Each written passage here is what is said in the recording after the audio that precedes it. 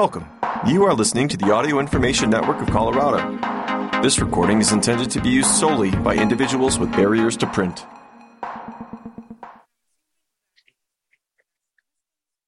Hello, and thank you for joining us for the January 1st, 2024 edition of Sports News. My name is Philip Bradbury. Well, there's lots to unpack in the first edition of Sports News for 2024. The NFL playoffs are coming up, and decisions are to be made in the off-season, like what will happen to Russell Wilson. There are NFL bonuses that are going to be paid out, especially to players that haven't made an impact in a while, like Joe Flacco, who's kind of resurrected his career.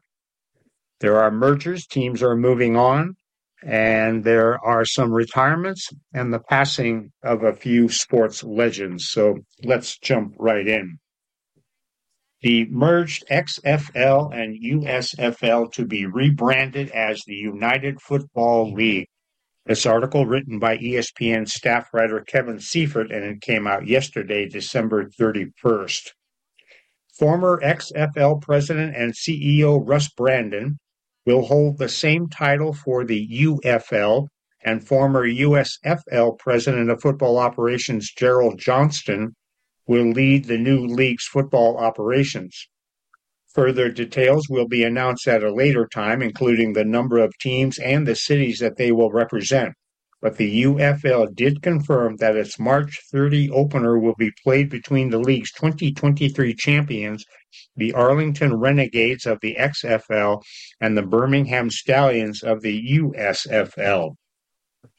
A news release listed 5 UFL partners, the 3 XFL owners, Dwayne "The Rock" Johnson, Danny Garcia, and Jerry Cardinale of Redbird Capital Partners. The USFL owner Fox Sports, represented by CEO Eric Shanks, and ESPN, represented by Chairman Jimmy Pietaro. Disney ESPN was the exclusive broadcast partner of the 2023 XFL season. From day one, our mission has been to expand the game of football and be a league of opportunity, culture, and innovation, said Johnson. As we come together to create the UFL, we can build something powerful, exciting, and very cool for football fans, a spring league with lasting impact for all the players with a dream to play pro football and the hardest workers in the room mentality to make their dreams come true, said Shanks. Fox is football, and the success of the USFL has proven that there's a bright future for spring football. The opportunity to bring together our 2 leagues, each with a commitment to advancing broadcast practices, rule innovations, and the community, only furthers the potential of the United Football League and solidifies its spot on the sports calendar. The USFL and XFL played separate, partially overlapping schedules in 2023. The leagues announced an intent to merge on September 28 and received approval from federal regulators on November 30th. The XFL had previously discussed a partnership with the Canadian Football League in 2021, but negotiations did not lead to an agreement. So we have something to look forward to in the spring. Here's an article that was written by the Associated Press, and contributing are the ESPN News services. This article came out on December 13th, and it appeared in publications worldwide. Virginia Governor Glenn Youngkin has reached a tentative agreement with the parent company of the NBA's Washington Wizards and the NHL's Washington Capitals to move those teams from the District of Columbia to what he called a new visionary sports and entertainment venue in Northern Virginia. The proposal, which would need the state's legislature's approval, calls for the creation of a $2 billion sports and entertainment district south of Washington in Alexandria, just miles from the existing arena. Youngkin said in an interview with the Associated Press ahead of a news conference Wednesday at the site. It would include an arena for what would be the state's first major professional sports teams, as well as the new Wizards practice facility, a separate performing arts center, a media studio, new hotels, a convention center, housing, and shopping.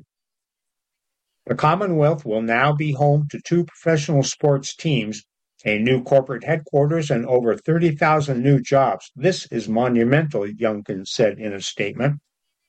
Monumental Sports and Entertainment CEO Ted Leonsis appeared with Youngkin and city officials at Wednesday's announcement. He endorsed the proposal, thanked Youngkin, and said that he had goosebumps at the thought of the project coming together if all goes as planned. Monumental also owns the WNBA's Mystics, and in its news release Wednesday said that Capital One Arena, where the Wizards and Capitals currently play, could potentially become the Mystics' home again. The WNBA team played there from its inception in 1998 until 2018, and then moved to the much smaller entertainment and sports arena in southeastern Washington, D.C., where the Wizards' G League team, the Capital City Go-Go, also play. The Mystics won the 2019 WNBA title at 4,200-seat ESA, and Monumental also said that Capital One Arena could host various other events such as NCAA tournament games and concerts. Our intention is to expand here and to keep Capital One Arena in D.C. a great place, said Leonsis, a wealthy entrepreneur and former AOL executive. The new development would be located in the Potomac Yard section of Alexandria near Virginia Tech's ambitious Innovation Campus, a graduate school that's under construction and will focus on technology. To help finance the venue project, Youngkin will ask the Virginia General Assembly in the 2024 session to approve the creation of a Virginia Sports and Entertainment Authority, a public entity with the ability to issue bonds. Those bonds would be repaid partly by tax revenues from the project. We have reached a very clear understanding, really subject to finalizing the General Assembly's work, Youngkin said. Still, on Tuesday night, ahead of the announcement, D.C. Mayor Muriel Bowser unveiled a counterproposal aimed at keeping the teams. The legislation would direct $500 million to modernize Capital One Arena. The modernization of the Capital One Arena will be an invaluable investment for continued success and our future prosperity, Bowser said. This proposal represents our best and final offer and is the next step in partnering with Monumental Sports to breathe new life and vibrancy into the neighborhood and to keep the Washington Wizards and the Washington Capitals where they belong, in Washington, D.C. Bowser said that proposal has unanimous support from the D.C. Council. When the Capitals and the Wizards moved from suburban Maryland to D.C.'s Chinatown district in 1997 in what was then known as MCI Center, officials credited the arena with sparking a revival in downtown Washington. In recent years, critics who have faulted city officials for lax crime policies have said the neighborhood around the arena has suffered disproportionately. The proposed 9 million square foot Virginia Entertainment District would be developed by JBG Smith, a publicly traded real estate firm that is also the developer of Amazon's new headquarters in neighboring Arlington, Youngkin's office had said. The administration expects the project to generate a combined $12 billion in economic impact for Virginia and the city of Alexandria in the coming decades and create around 30,000 new jobs. Subject to legislative approval, it would break ground in 2025 and open in late 2028. The event on Wednesday also drew a group of around 10 protesters who were barely audible from the tent where the announcement took place. Located along the Potomac, just across the water from Washington, the district would be accessible by all modes of transportation, Youngkin's office touted in a statement, including from a newly opened metro station. Potomac Yard, just south of Reagan National Airport, is currently occupied by strip malls and other retail. In the 1990s, the site received serious consideration as the site for an NFL stadium, but negotiations between the team and Virginia fell through. The site is adjacent to the redevelopment sparked by Amazon's construction. Asked how a move by Monumental might impact the state's effort to lure the NFL's Commanders to Virginia and whether those talks were ongoing, Youngkin had no comment. Legislation aimed at recruiting the football team to Northern Virginia fell apart last year, though we'll keep you posted on that as things move forward. Here's an article on how quickly an athlete can fall from great heights. This article by Bridget Hyland, it was published on December 20th in njsports.com. Giants icon thought arrested former teammate got his life right. On Monday, former Giants running back Derek Ward was arrested in Los Angeles in connection to a string of alleged robberies. Tiki Barber, who was teammates with Ward on the Giants from 2004 to 2006, commented on the arrest. It's just sad to hear, Barber told the New York Post. He was from a rough environment, and it felt like he was at a point in his life where he escaped it. It's shocking because I feel like he got his life right. According to the New York Post, Barber also said that he spoke to Ward about 8 months ago and said that he, quote, indicated that he was getting involved behind the scenes in the movie business. The Jets had selected Ward in the 7th round of the 2004 draft with the 235th pick overall. He was released that October and picked up by the Giants. In 5 years, 51 games with the Giants, Ward rushed for 1,750 yards on 342 carries and recorded 5 touchdowns. In 2009, he signed a 4-year, $17 million deal with the Buccaneers, but was cut before the 2010 season. Shortly after that, he was signed with the Houston Texans.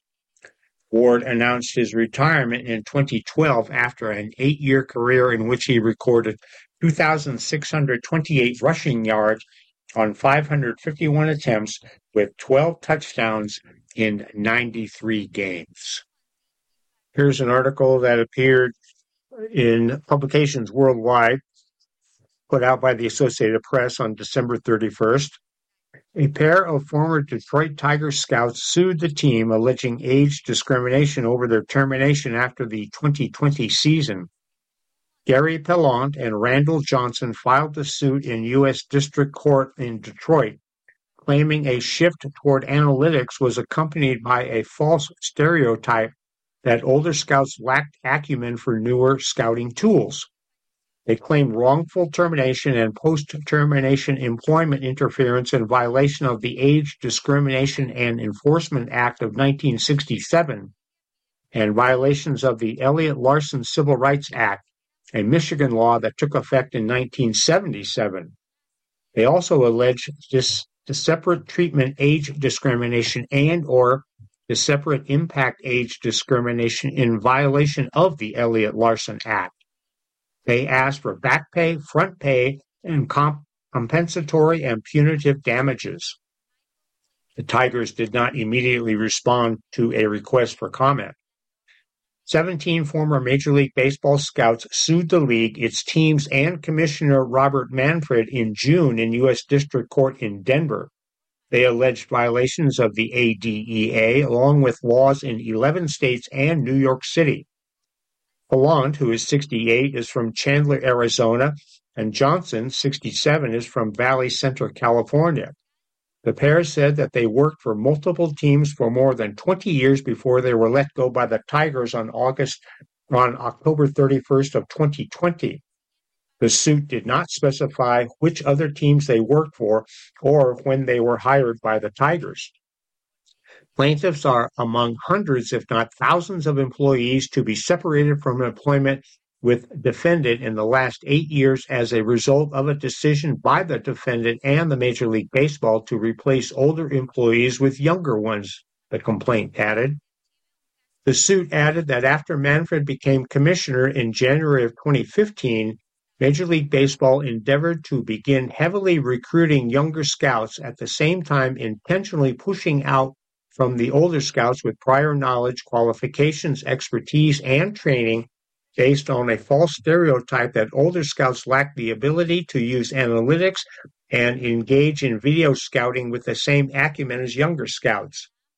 The pair said that they were among 4 Tiger Scouts over 60 who were terminated, and that remaining scouts ranged in age from early 20s to early 50s. The suit said that 51 of at least 83 older scouts were let go among the 30 teams.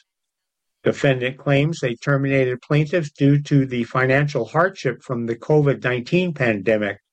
COVID-19 was a pretextual reason to terminate plaintiffs' employment. So we'll keep you posted on that as things move forward.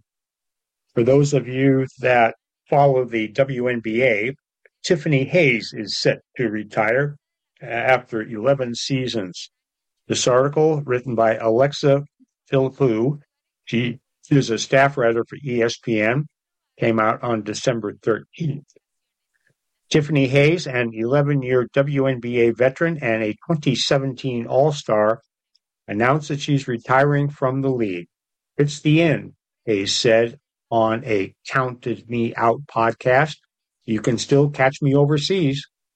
WNBA, this right here with the Connecticut Sun was my last season. Hayes, who is 34, was drafted number 14th overall in 2012 by the Atlanta Dream, where she played 10 seasons before being traded this past offseason to the Sun. It's a lot of things, Hayes said on her rationale for retiring from the WNBA.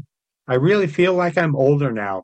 I've got a lot of stuff that I really always wanted to get into, but I'm so busy because I'm playing year-round. Plus, my body, playing 11 seasons straight with no breaks every year, 2 seasons in a year every time, that's a lot. I just figured I'd focus on one thing and then summertime. I can turn up my businesses, turn up time with my family, and just live like that. I want to see how that goes. The Suns coach and general manager issued statements after Wednesday afternoon wishing Hayes the best and thanking her for their time together. It's bittersweet to hear about Tiffany's retirement, said Suns GM Darius Taylor. It's been a pleasure to have known and watched her play since her high school days, an underrated player with a big heart on and off the court. I would like to congratulate her on a wonderful career and thank her for being a part of the Connecticut Sun organization. She will always be welcomed back to Connecticut. Sun coach Stephanie White said that she's one of the few players in the history of the league that can get downhill and beat people with that quick first step. She is elite in every sense of the word. We wish Tip the best and congratulate her on an outstanding career. Tiffany Hayes averaged 13.6 points, 3.3 rebounds, and 2.4 assists across 317 career WNBA games while reaching the postseason 6 times, including most recently with the Sun, whom she helped advance to the semifinals. The 5'10" Hayes was an all-WNBA first-team selection as well as an all-defensive second-team pick in 2018, while compiling an extensive overseas playing career featuring stints in China, Turkey, and Spain. Hayes won national championships with UConn in 2009 and 2010, so best of luck to her in her retirement. Turning over to basketball now. Former DePaul basketball player coach Joey Myers passed away at the age of 74. This came out by the Associated Press and publications worldwide on December 30th. Joey Meyer, who played at DePaul and coached the Blue Demons to 7 NCAA tournament appearances in 13 seasons, has passed away at the age of 74. He died in the Chicago suburb of Hinsdale, surrounded by family. The school did not provide any further information. Joey Meyer played for his father Ray for 3 seasons from 1968 to 71, averaging 16.4 points in 75 games for DePaul. The guard was selected by the Buffalo Braves in the 18th round of the 1971 NBA draft, but never appeared in a league game. Meyer served as an assistant for his father for 11 seasons before taking over when Ray retired after coaching DePaul from 1942 to 1984.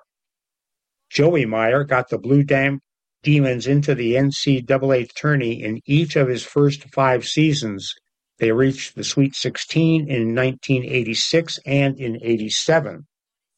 Meyer went 231 wins against 158 losses in his 13 seasons as DePaul's head coach. Some of Meyer's top players included Rod Strickland, David Booth, and Tom Kleinschmidt. Following his time at DePaul, the Chicago native coached in the NBA's Developmental League and worked as a regional scout for the LA Clippers. This article by Renzo Picciolo Salo, and it came out on Christmas Day on LarryBrownSports.com. There appears to be a clearer picture as to when Golden State Warriors star Draymond Green will be able to return from his indefinite suspension. Green has missed the Warriors' last 6 games entering their Christmas Day clash against the Nuggets. According to ESPN's Adrian Wojnarowski, there is a general belief that Green's suspension will end within the range of 11 to 13 games. Woj indicated that the range presupposes that there aren't any setbacks in Green's recovery. The report added that Green has been subjected to periodic Zoom meetings intended to chart the All-Star's progress towards reinstatement. Representatives from the Warriors, the NBA, and the Players Union are reportedly included in the meetings with Green. Last week, the NBA discussed the reasoning behind the indefinite suspension. The league reportedly wanted to take a more rehabilitative approach with Green's suspension rather than one based on punishment. An 11 to 13 game suspension estimate would place the 33-year-old's comeback during the tail end of a 7-game Warriors homestand in mid-January. Golden State hosts the Detroit Pistons on January 5th, the Toronto Raptors on the 7th, and New Orleans Pelicans on January 10th. The 3 games that fall within the reported projected range for Green's suspension. The team will then embark on a 4-game road trip after the lengthy homestand. The Warriors' success without Green likely does take some pressure off from the team to try to rush his return. Golden State is 5-1 over their first 6 games since Green was suspended for striking Phoenix Suns center Yusuf Nurkic earlier this month. So we'll keep you posted on that, and we look forward to his return. In other basketball news, Stephen Kerr is disgusted by officiating after Nikola Josic's 18 free throw attempts. This article, written by Dendra Andrews, she is a staff writer for ESPN, and it came out on Christmas Day on ESPN.com. Members of the Golden State Warriors rolled their eyes as Denver Nuggets center Nikola Jokic made his way to the foul line. He was about to attempt his 15th and 16th free throws. Jokic ended the game taking and making 18 free throws, a career high for him and an NBA record for the most such makes without a miss on Christmas Day. It was also tied for the second most free throws overall for Christmas. The Warriors weren't necessarily mad at the officiating of Jokic on Denver's way to its 112-114 victory. The countless bloody scratches he has after every game is proof of the contact that he works through. But Warriors coach Steve Kerr was displeased with how fouling has been refereed league-wide. I have a problem with how we are legislating the defense out of the game, Kerr said. We are enabling players to BS their way to the foul line. If I were a fan, I wouldn't have wanted to watch the second half of that game. It was disgusting. It was just baiting refs into calls, but the refs have to make those calls. The players are really smart in this league. For the last decade, they've gotten smarter and smarter. We have enabled the players, and they are taking full advantage. It's a parade to the free throw line, and it's disgusting to watch. Josic told ESPN that he isn't actively thinking about selling a call when he feels contact. His emphasis is on staying aggressive and hoping the whistle gets blown.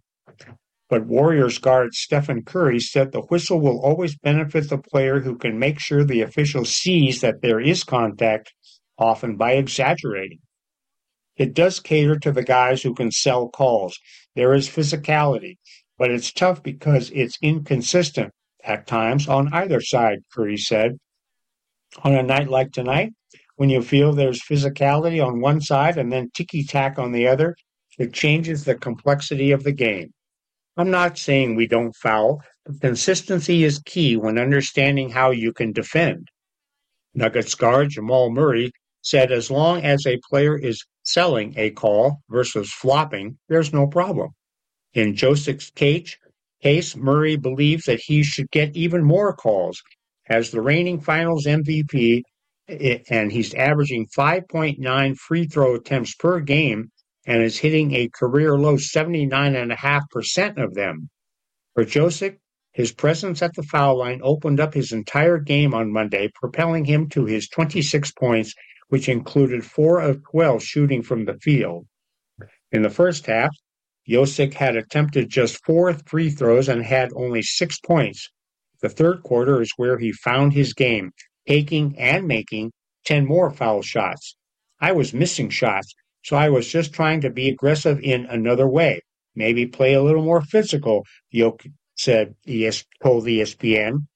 It just happened to be that kind of night. This is the most I've ever had. Josic's ability to draw fouls against the Warriors was a welcomed sight for the Nuggets. Entering Monday's matinee, the Nuggets ranked last in free throw rate at 73% and in the bottom 10 in foul shots attempted per 100 possessions. Part of the reason for such low free throw shooting, Jokic said, is because the Nuggets haven't been aggressive enough in working their way into the paint. It seems like even in transition, we are going to get the 3-point more, so we aren't giving us an opportunity to get to the line. Getting to the bonus early allowed the Nuggets to live at the line, shooting 32 free throws as compared to Golden State's 23, repeatedly stopping the clock and setting their defense. The Nuggets held Curry to 18 points on 7 of 21 shooting and Klay Thompson to just 9 points on 3 of 12 shooting, with all of Thompson's made shots being three-pointers. Denver scored 20 fast break points to Golden State's 8. Over the previous 10 outings, the Nuggets were in the bottom 5 in fast break points in the league. It starts with defending and rebounding and then guys giving themselves up and running, says Denver coach Mike Malone. Or if you don't get the ball, get to the corner so guys have more space to operate. That's how we want to play, and we were able to do that at a high level tonight. All right, turning to football now. This article by Adam Schefter and Jeff Legwald, they are senior writers for ESPN, and it came out on December 30th. The Denver Broncos have benched Russell Wilson for now, but they eventually will have to figure out the most effective way of breaking up the 9-time pro quarterback, and that will not be simple. The Broncos face 4 potential options as a means of moving on from Russell Wilson this offseason. The Broncos simply can release Wilson before the 5th day of the new league year in mid-March, thereby escaping the $37 million in additional guaranteed money that would trigger at that time. This would leave Denver with an $85 million dead cap charge in 2024, which would represent the largest on one player in NFL history. The Broncos could opt to use a post-June 1st designation on Wilson's release, which would split the dead money over 2 years, $35.4 million in 24 and $49.6 million in 2025. This would be the Broncos' more likely choice if they release Wilson, says league sources. A post-June 1st release designation becomes even more likely considering that the Broncos have a number of expiring player contracts in 25 and currently are slated to have well above $70 million in salary cap space, with some salary cap websites projecting Denver to have as much as $100 million.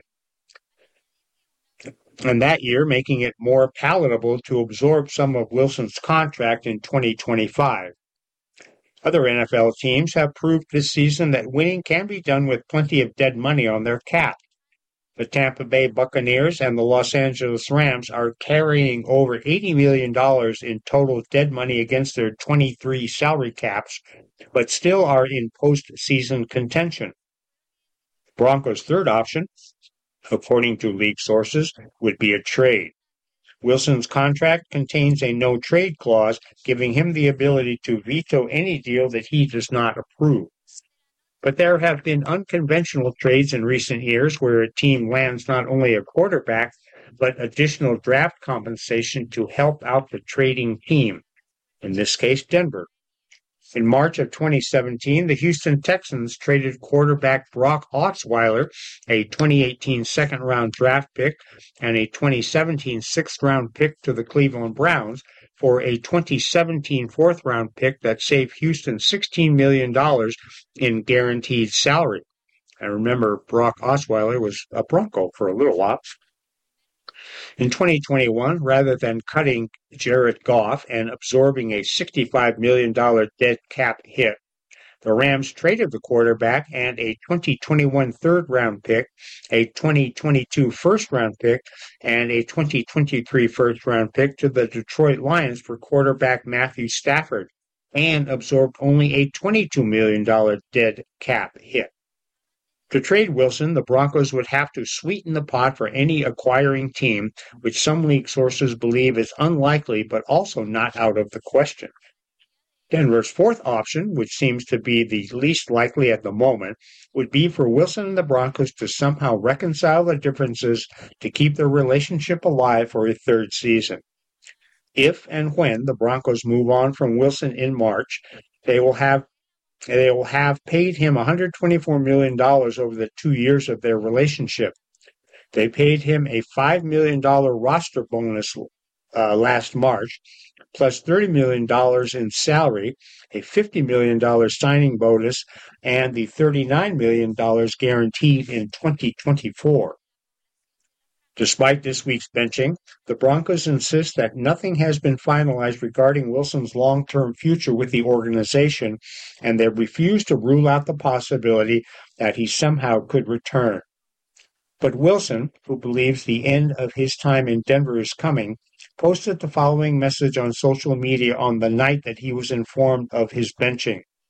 "God's got me. Looking forward to what's next."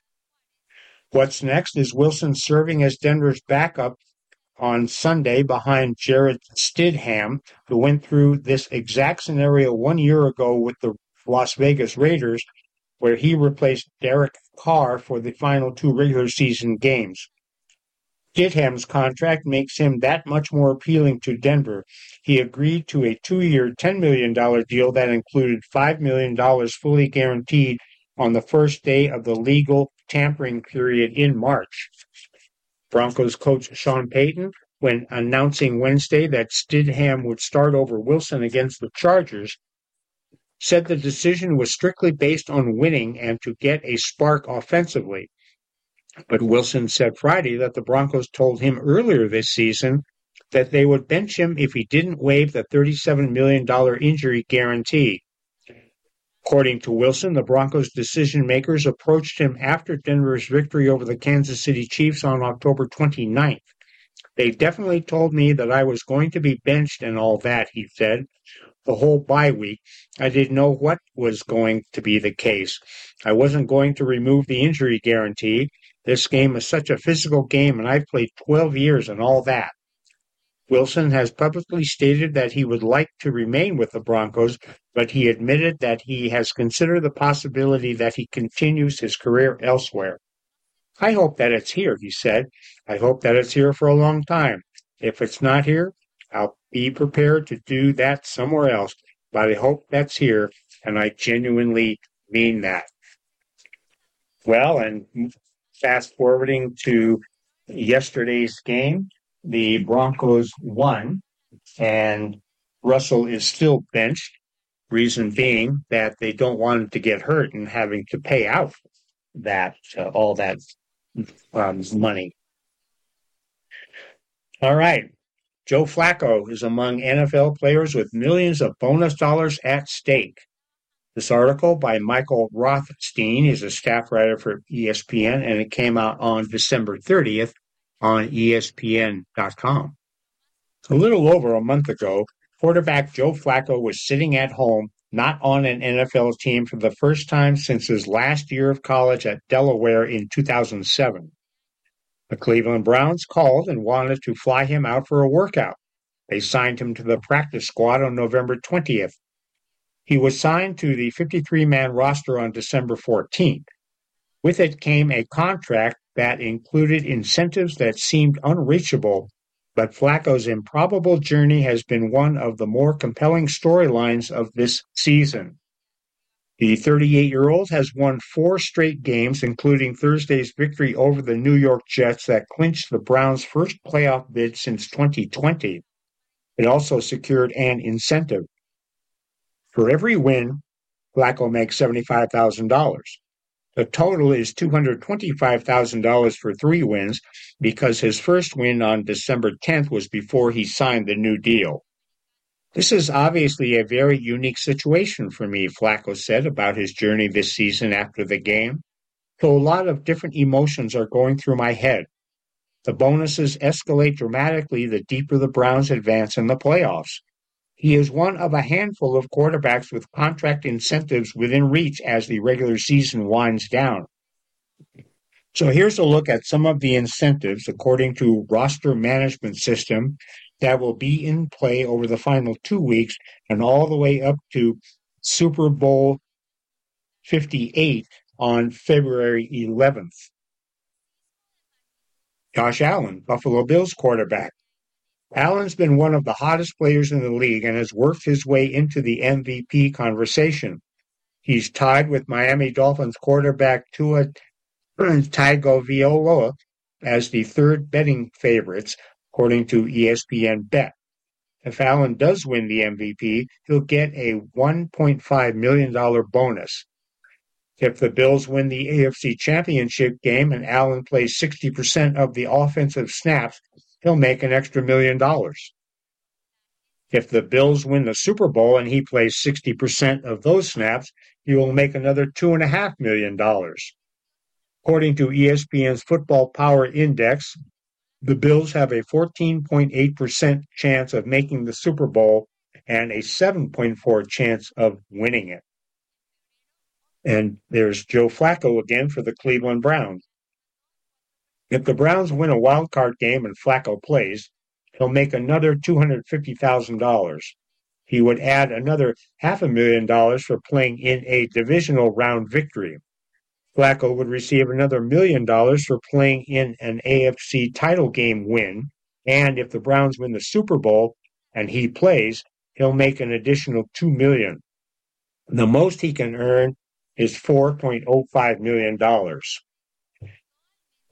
The FPI, which is the Football Power Index, gives the Browns a 42.8% chance of making the divisional round, a 10.4% chance of making the conference title game, and only a 2.7% chance of making the Super Bowl.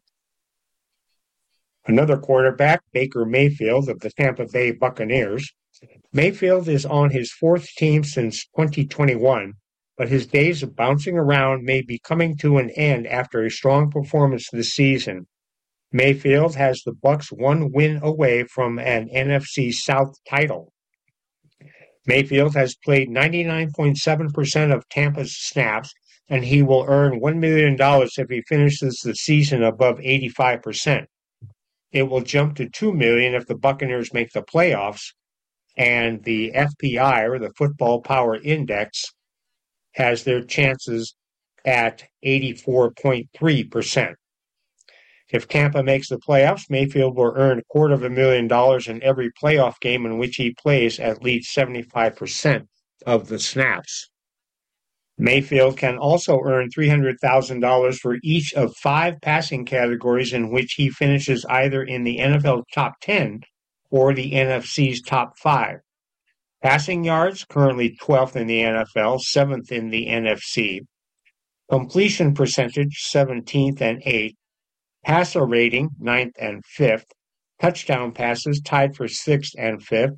And yards per pass, 12th and 7th. So those are not unapproachable.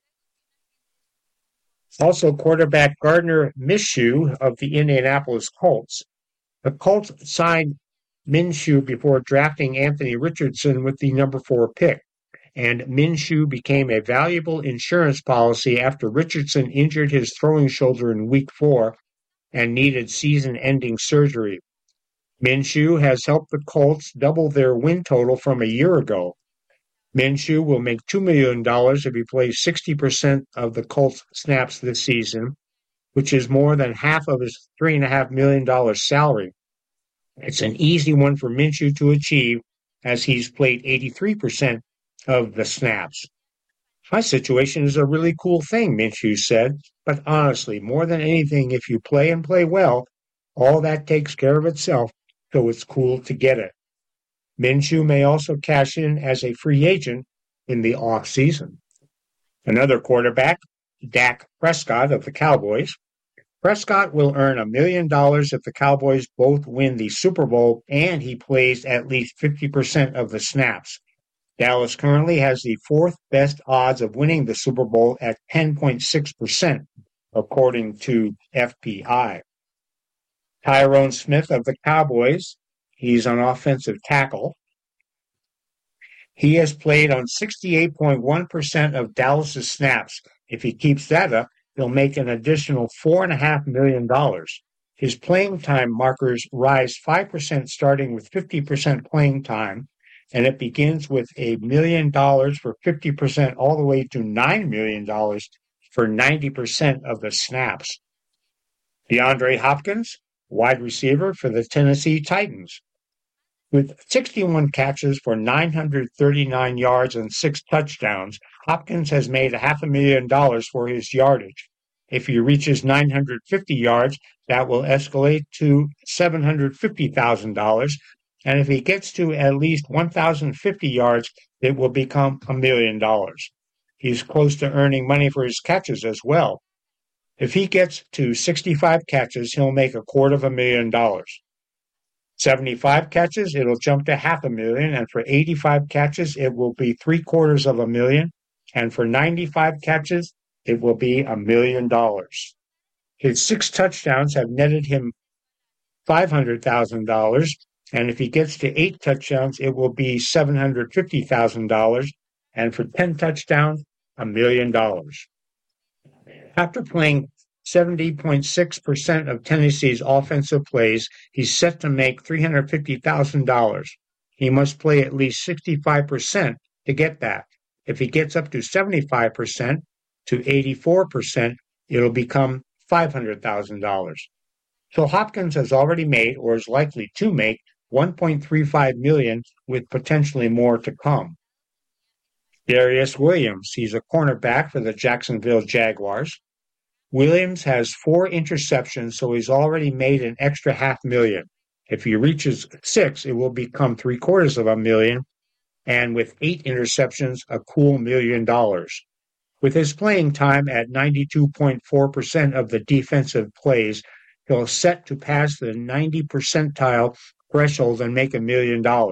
If he dips under 90% but remains over 85, he'll make $500,000 instead. Calais Campbell, he's a defensive lineman for the Atlanta Falcons. Campbell, with 5.5 sacks, has already made an extra $500,000. If he reaches 8 sacks, he'll pick up another $500,000. He's played 62.3% of the snaps. If he remains over 60%, he'll make another $500,000. If the number creeps past 70%, he will end up with a second $500,000 bonus. It's very secondary, Campbell said, but it is business and you do want to maximize your value. So if you get yourself in position to make some money, you want to make it. And Jadeveon Clowney, he's an edge rusher for the Baltimore Ravens. Clowney, with 8.5 sacks, has already made $1 million. If he reaches 9 sacks, that will escalate to $1.75 million. He's also played 57.8% of the snaps. If he keeps that rate level, he'll make $500,000. If he reaches 60%, it'll go to $1 million. In the unlikely event he hits 70%, it will be $1.75 million. Odell Beckham Jr. is a wide receiver for the Baltimore Ravens. With 3 touchdowns, Beckham has made $250,000.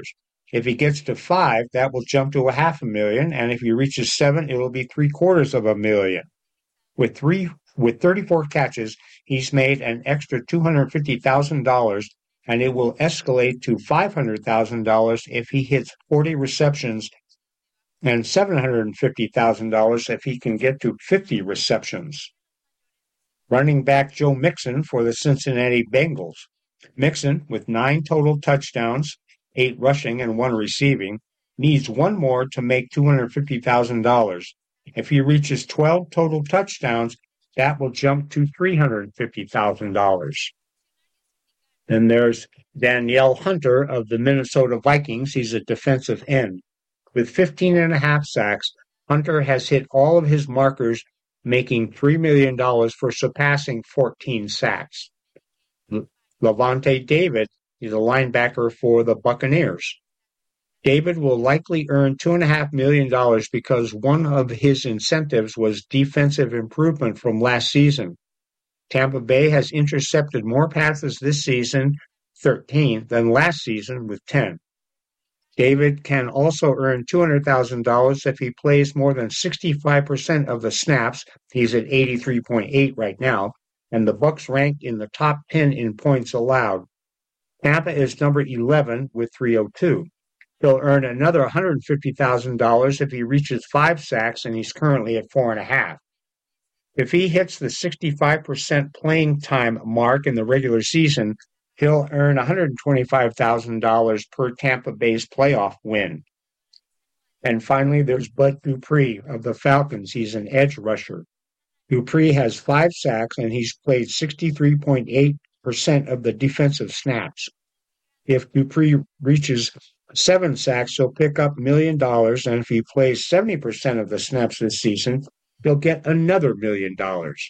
That's an amazing amount of money for playing football.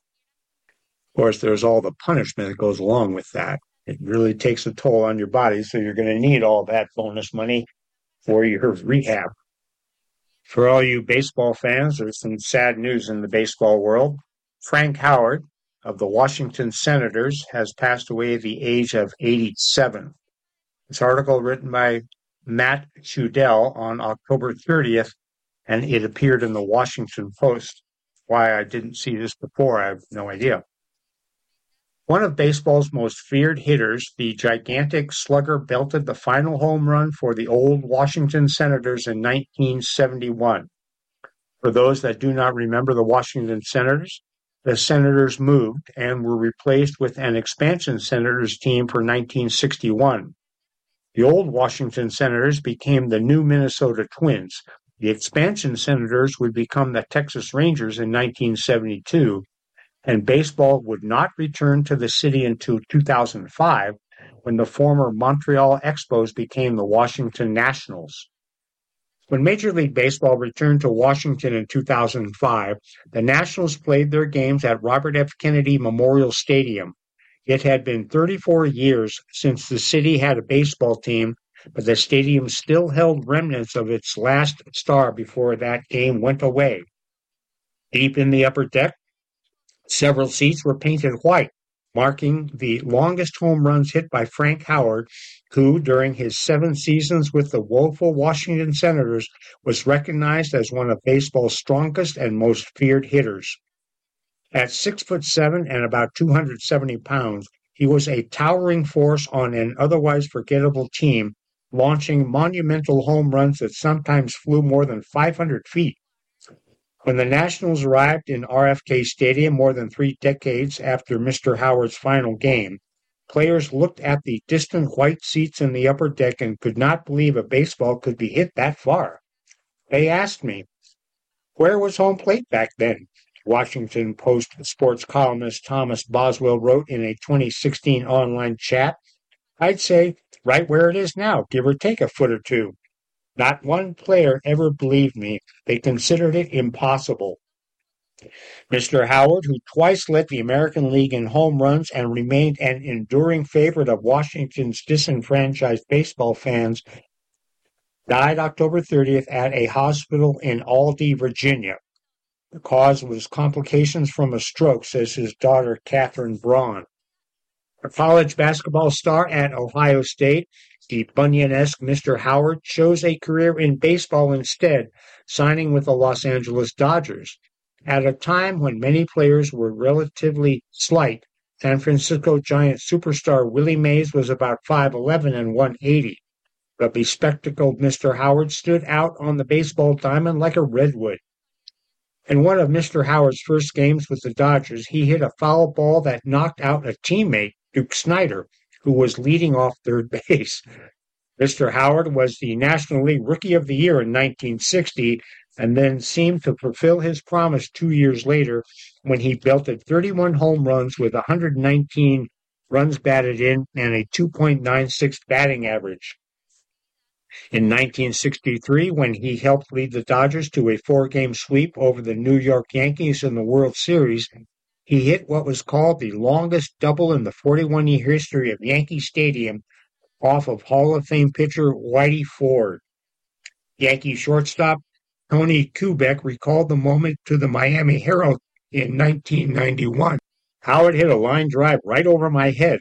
I jumped for it and missed it by about a foot, maybe two tops. There was a speaker in the left corner, 457 feet away. The ball hit the speaker and bounced back like a bullet. I don't think it was higher than 10 or 12 feet all the way out. In the fourth and decisive game of the series, Mr. Howard launched a 450-foot home run off of Ford to propel the Dodgers to a 2-1 victory. He was the only batter, Ford said later, who ever scared me. After slumping in 1964, Mr. Howard was contemplating retirement at age 28. An executive with a cardboard box manufacturing company in Green Bay, Wisconsin, where Mr. Howard had an off-season job, urged him to give baseball another chance. I think I'm a realistic guy, Mr. Howard told Sports Illustrated at the time. I have the God-given talents of strength and leverage. I realize that I can never be a great ball player because a great ball player must be able to do 5 things well: run, field, throw, hit, and hit with power. I am mediocre in 4 of those, but I can hit with power. Before the 65 season, he was traded to Washington and regained his form, winning the American League's Comeback Player of the Year award. In 7 years with the Senators, he built a reputation as one of baseball's leading sluggers and as one of the city's most beloved athletes in any sport. In May of 1968, during his 3rd season in Washington, Mr. Howard had a hot streak that has never been matched in baseball history. Over a 6-game period, he slammed 10 home runs and drove in 17. One home run in Detroit bounced atop the 90-foot-high roof covering the upper deck and left the ballpark, wrote Post reporter George Minot Jr., who estimated that the hit went at least 550 feet. During his streak, Mr. Howard told the Hartford Courant in 2001, I was thinking somebody's going to flip me, throw at him pretty soon because it's part of our business. I thought someone was going to put a part in my hair because they didn't. So I figured I'll settle in and keep cool. It was a fun week. Man alive, you'd like to crank like that for a couple of months. As his legend grew, Mr. Howard acquired a host of imposing nicknames, from Hondo to the Washington Monument to perhaps most evocably the Capitol Punisher. Several pitchers and infielders recounted how they leaped to catch hard-hit line drives off Mr. Howard's bat, only to watch as they kept rising all the way into the outfield seats. Around the American League, attendance rose whenever Mr. Howard and the otherwise hapless Senators came to town, as fans flocked to see how far he might hit the ball. Despite a spectacular three-year peak from '68 through 1970, when he hit more home runs than any other player, Mr. Howard fell short of earning a place in the Baseball Hall of Fame.